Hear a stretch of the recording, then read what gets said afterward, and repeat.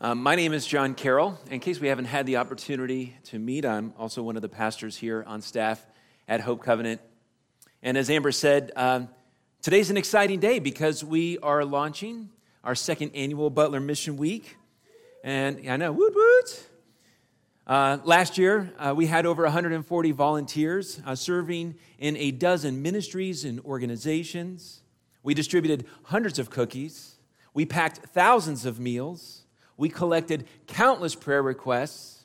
And we hosted over 600 people in a block party that ended the week. And this year, we're expecting BMW to be even bigger, like Amber said, which is why we're talking about the kinds of things that love does. Last week, I shared with you the idea that love serves. If you weren't here last week, or if you have a really bad memory, you can go back and listen to the sermon on a podcast. We have a podcast on our website or on iTunes. Or you can go back and check out the message on our Facebook page. But the main idea was that service to others is a way that love is made manifest for those who follow Christ. Serving was of profound importance to Jesus, which is why he talked about it all the time. Not only that, he showed people how to love too. I spoke last week about a dinner party that took place in the home of a religious leader named Simon. He refused to serve Jesus and saw firsthand what real servanthood looked like. A woman with a sinful past, moved by her heart for Jesus, intended to serve him. But then Jesus flips things upside down and ends up serving her. Simon was left to think, I didn't see that coming. Aren't those the best kinds of stories? The ones that end in a way that you could have never predicted? When giving this some thought earlier this week, the first story that came to mind was The Sixth Sense. Now, if you haven't seen this movie, I feel bad for you because that means you've been living under a rock for the last 20 years. But the kid sees dead people, and he reveals something at the end of the movie that had everyone leaning back in their seats saying, I didn't see that coming. And the same thing with The Usual Suspects. The biggest question throughout the whole movie is, who is Kaiser Soze? And when it's revealed to us at the very end, everyone says, I didn't see that coming. Well, no one could have predicted the endings of those movies. And something happened in the story of God and the human race that nobody could have predicted either. It's so vitally important. I wanted to talk about it together and think about it together for a few minutes at the front end of this message. Now, the Apostle John tells a story, and it begins like this. In the beginning was the Word. He starts it with the same phrase that the Old Testament starts with, the greatest story of all, in the beginning. John says, in the beginning was the Word. The logos was the Greek word for it. We get our word logic from that. Reason, understanding, insight, the ability to study. Biology comes from that. All of John's readers would have loved this beginning. In the beginning was the Word, the Logos. Ancient Greeks loved reason, Logos, so much that some of them believed that it was actually an eternal, spiritual, divine kind of being or presence of powers that you ought to worship. It was forever separated from this fallen world that we all live in, with bodies that are corruptible, with stuff that rots. But the reason the Logos was so beautiful, they worshiped it. Israel loved wisdom so much that the Old Testament writers would speak of wisdom as a person. You see this, for instance, in the book of Proverbs. They would talk about wisdom being with God from eternity. And then John writes this. In the beginning was the Word, and the Word was with God, and the Word was God. Every Jewish reader would love that. Wisdom, the Word, wasn't just available to God. It was God's identity. It was His character. It was His essence. God can't do anything that's not wise. In the beginning was the Word, and the Word was with God, and the Word was God. They'd all love that. Then, John writes, the Word became flesh. Didn't see that coming. Nobody saw that coming. Christian author Anne Lamott, who came to faith in Jesus, kicking and screaming, writes about a little girl who was afraid to go to sleep. She would ask her mom to come be with her in her bedroom because she hated the dark and she didn't want to be alone. Finally, her mom said to her, "You're not alone. God is with you." The little girl said, "I know, but I need somebody with skin on." Jesus is God with skin on. The Word became flesh. And I want to say a bit about why this claim is so central to the Christian faith. I know it can sound like an odd idea. Like, really? The Word became flesh? God became human? Really? It's important because it means God wanted to be with us so badly that He became like us. That's part of what love does. It enters into the experience, the existence, the burdens of another person. Through Jesus, we can know what God is like. Also, somehow, through Jesus, God knows what we're like. The Word became flesh. This has amazed people for 2,000 years. Somehow in Jesus, God knows what it's like to be tired and hungry and thirsty. Somehow in Jesus, God coughed. God got sick. God hit his thumb with a hammer. God skinned his knee. God went through adolescence. God's voice changed. God bled. God cried. Somehow in Jesus, one day, God died. Didn't see that coming. The Word became flesh. Whatever you think of this, and you'll have to reflect on it. Whatever you think of this, for John, this is not poetry. This is not metaphor. This is not just some lovely idea. It happened. And this matters, not because it's some abstract doctrine that you have to affirm before you can become a Christian or before God lets you into heaven. It matters because it means God is not just an idea. You can actually trace this out. In churches or traditions or denominations where this belief is lost, God turns into this kind of pale, lifeless, abstract idea, and faith never keeps its vitality. It matters because God is real, and God is alive, and God is active, and God has inhabited our planet. And if you'll let Him, God will inhabit your life. Way back in the beginning of the Bible, it says, "In the beginning, God created the heavens and the earth."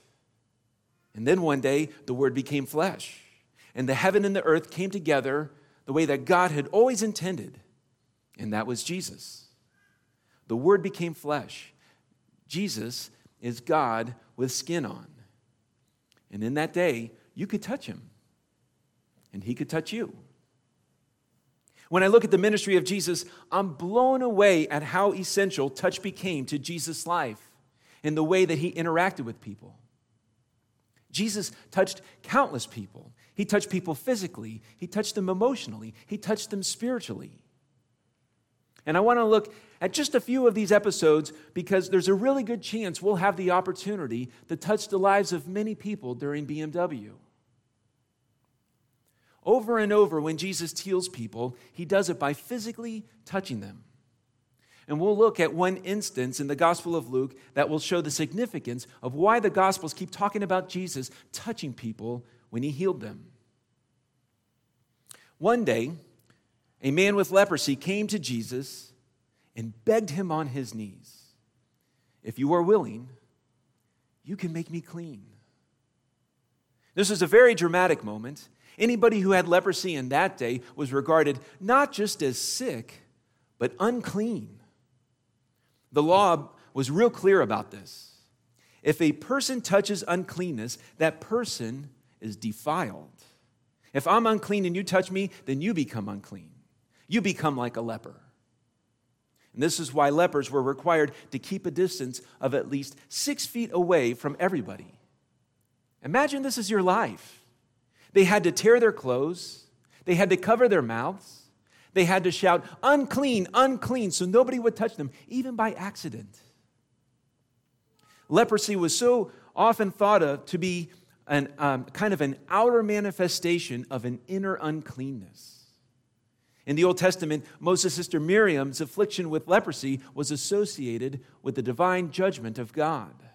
It carried this moral stigma. Rabbis would sometimes throw stones at lepers if lepers looked like they were getting too close. Yet a leper comes to this Rabbi Jesus. Everybody watches to see what Jesus is going to do. And filled with compassion, he reached out his hand and touched the man. "I am willing," he said. "Be clean." Immediately the leprosy left him and he was cleansed. A leper comes to Jesus. "Nobody touched this guy. If you're willing, you can make me clean." And Jesus is filled with compassion. Jesus gets an idea. Without a word, he reaches out his hand and touches the guy. Now everybody gasps. You see, Jesus deliberately breaks the law in order to heal, in order to save another human being. Now it's Jesus and this leper who are unclean while everybody else is clean. The disciples look at each other and think, "I didn't see that coming." And then Jesus speaks the word, "I am willing. Be clean." Now, why does Jesus touch the man first while the man is still unclean? Jesus didn't have to do that. He could have spoken the word first, could have kept the law. What is Jesus doing? Well, because the word became flesh, to God, nobody's untouchable anymore. To God, there is not a human being on the planet from which he must keep his distance. You see, this is a huge shift in the idea of what it means to be spiritual. In general, in the ancient world, physical imperfection was associated with spiritual imperfection. The temple was to be a very holy place, so you couldn't bring an imperfect animal in to sacrifice it. Pharisees regarded their homes as miniature temples, so people with physical flaws and imperfections were not allowed to go into their homes. They wouldn't touch them, but Jesus keeps touching. This is why the Gospels record this all the time. Peter's mother-in-law gets a fever. Jesus touches her. A 12-year-old girl is deathly ill. Jesus touches her. 2 blind men in Capernaum. Jesus touches them. There was a deaf mute in Decapolis. Nobody would go near this guy. Jesus touches him. There is a blind man in Bethesda. Jesus touches him. There is a blind man in Jerusalem. Jesus touches his eyes. Over and over again, he could have healed with the word. He chooses to heal with a touch. Because religious leaders thought that they were showing their devotion to God by who they wouldn't touch. Wouldn't touch you, wouldn't touch you, wouldn't touch you. Jesus showed his devotion by who he would touch. I'll just touch anybody. Quite literally, physical touch has healing power. And this week, if you see somebody hurting, take a moment to reach out. And that's what your hand is for. It's amazing. With someone in the community, with children, with the elderly, with a fellow volunteer. Somebody's had a hard day. Just the power of touch, just the power of a hand on the body of another human being, especially if you're praying for them, brings healing to souls. That's the touch of healing. And you can do that. And then there's emotional touch. The Gospel of Matthew, we are told in the Gospel of Matthew about a dramatic event where the disciples are shaken. It says this, "When the disciples heard this, they fell face down on the ground, terrified. But Jesus came and touched them. 'Get up,' he said. 'Don't be afraid.'" And I love that Matthew includes this tiny little detail that before anything, Jesus touches them. And they're on the ground in fear, and he comes along. Anybody remember the game Duck, Duck, Goose? Anybody play that when you're a little kid? It's just Jesus going around, touching them on the head, saying, "It's okay, don't be afraid, I'm here." Touch has the power to soothe people from the grip of intense fear. When our kids were real little, they would sometimes wake up in the middle of the night scared and alone. Amber and I would come into the room and they'd ask to be held. "Hold me," they'd say. We'd be grumpy and delirious because we weren't getting any sleep. But how can you be mad at a little kid lifting up those hands saying, "Hold me"? Instinctively, if somebody suffers grief or loss or sorrow, we hug them. Why? Well, touch can communicate what words can never say. When there's a question you cannot answer or a problem you cannot solve, a touch just says, I'm here for you. God made our bodies for this. And we never stop saying, and I don't care how smart or strong or rich you are, people never stop saying, hold me. By the way, in the Bible, the church very often is called the body of Christ.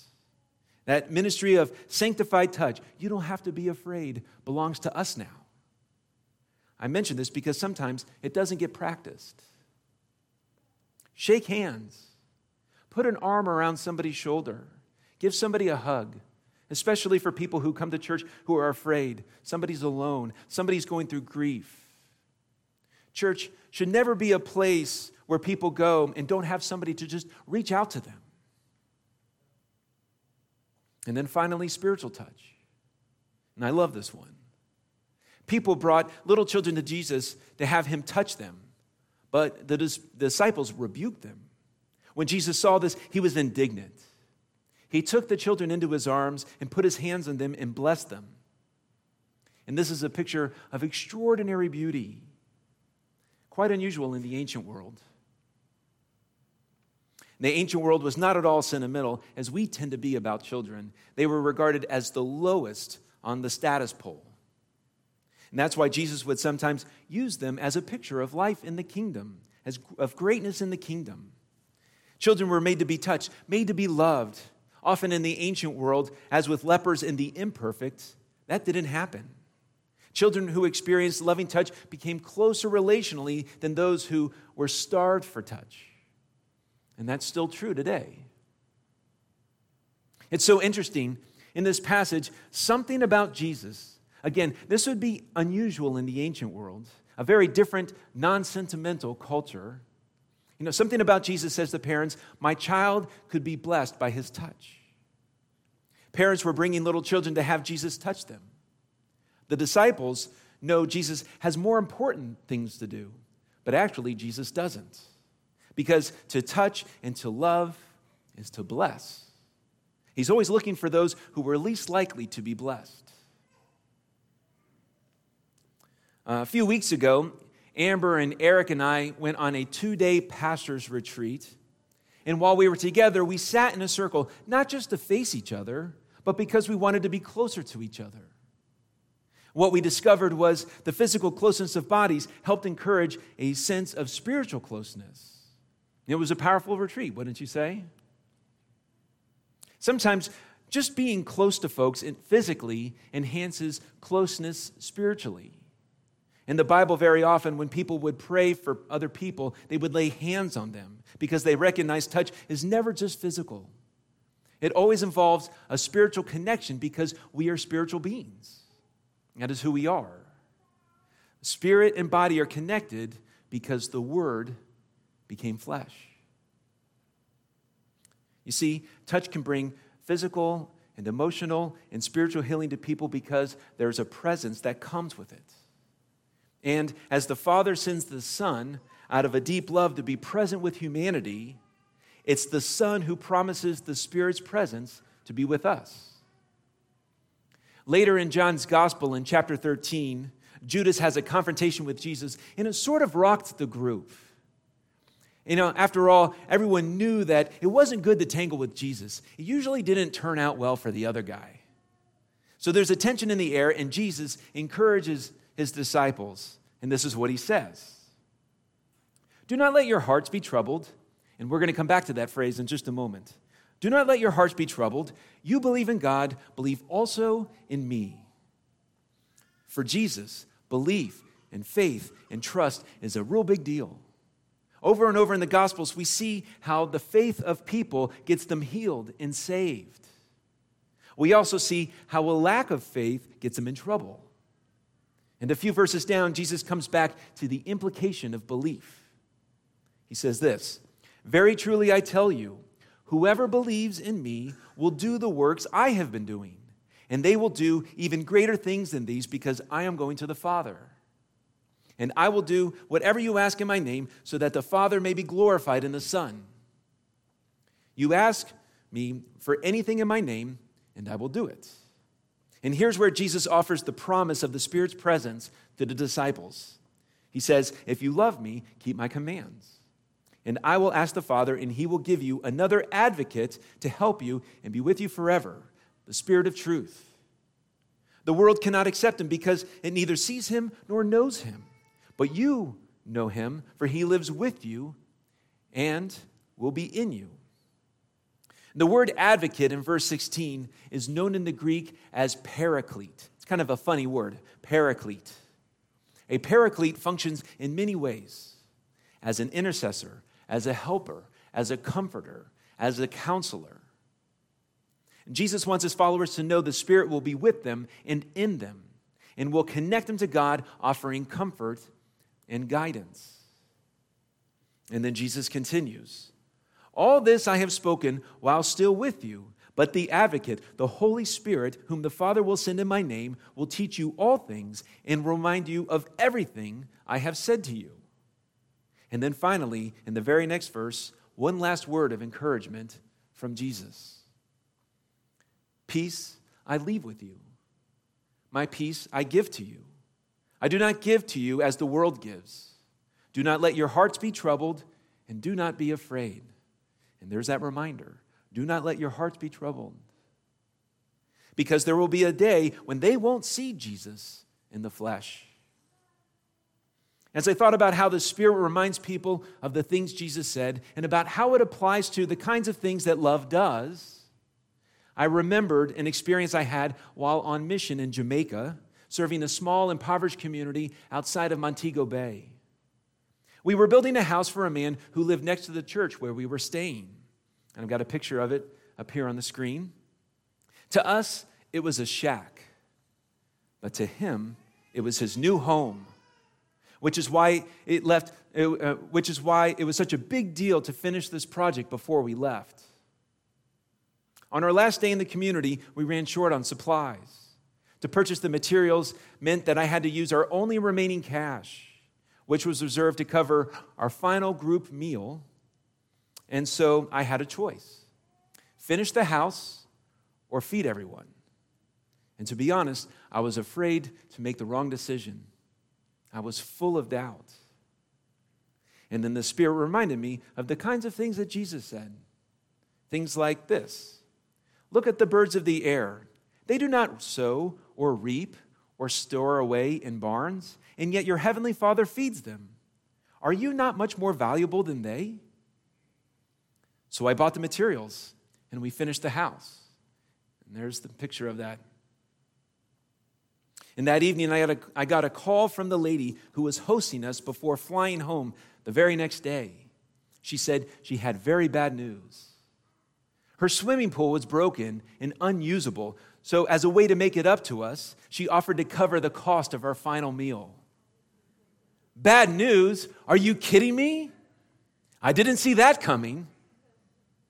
Thank you, Holy Spirit, for reminding me to not let my heart be troubled, to remember that my Father will always find a way to provide. It's what I call kingdom economics, kingdom provision. No money, no food, no problem. God's got this. And one final word about love. Out of a deep love, God sends us to be on mission to the world. This mission is not primarily an activity of the church. It's an attribute of God. And I'm going to say that again. Okay? This mission is not primarily an activity of the church. It's an attribute of God. God is a loving missionary. Love sends, you see? Therefore, mission is a movement from God to the world. And the church is an instrument of that mission. The reality is, God's mission doesn't exist because of the church. It's actually just the opposite. The church exists because of God's mission.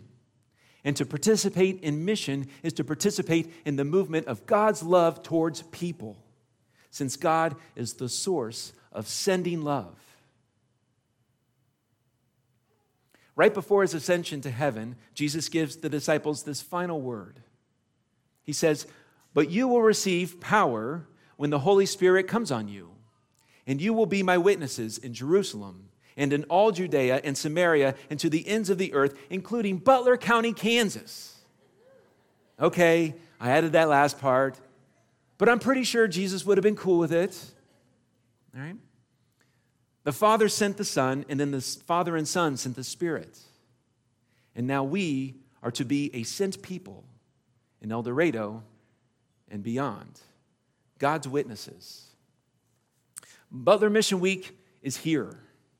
And we have this incredible opportunity to bear witness to the gospel message of love to everyone we encounter, to touch lives the way that Jesus did. We are now the flesh, the hands and feet of Jesus. And it's not too late to get involved. There's still time to register, even if it's just for one shift on one day. A long time ago, a movement began where the Word became flesh. Jesus is God with skin on. Why would God do that? Well, it turns out human existence, your life, if you want it, is kind of a love story. There's this hero, this prince, the best human being who's ever lived. His name is Jesus, and he lives in this serene perfection and joy. And then there's this human race, you and me, all ragged and sinful and hurting. And the prince says he wants to marry her.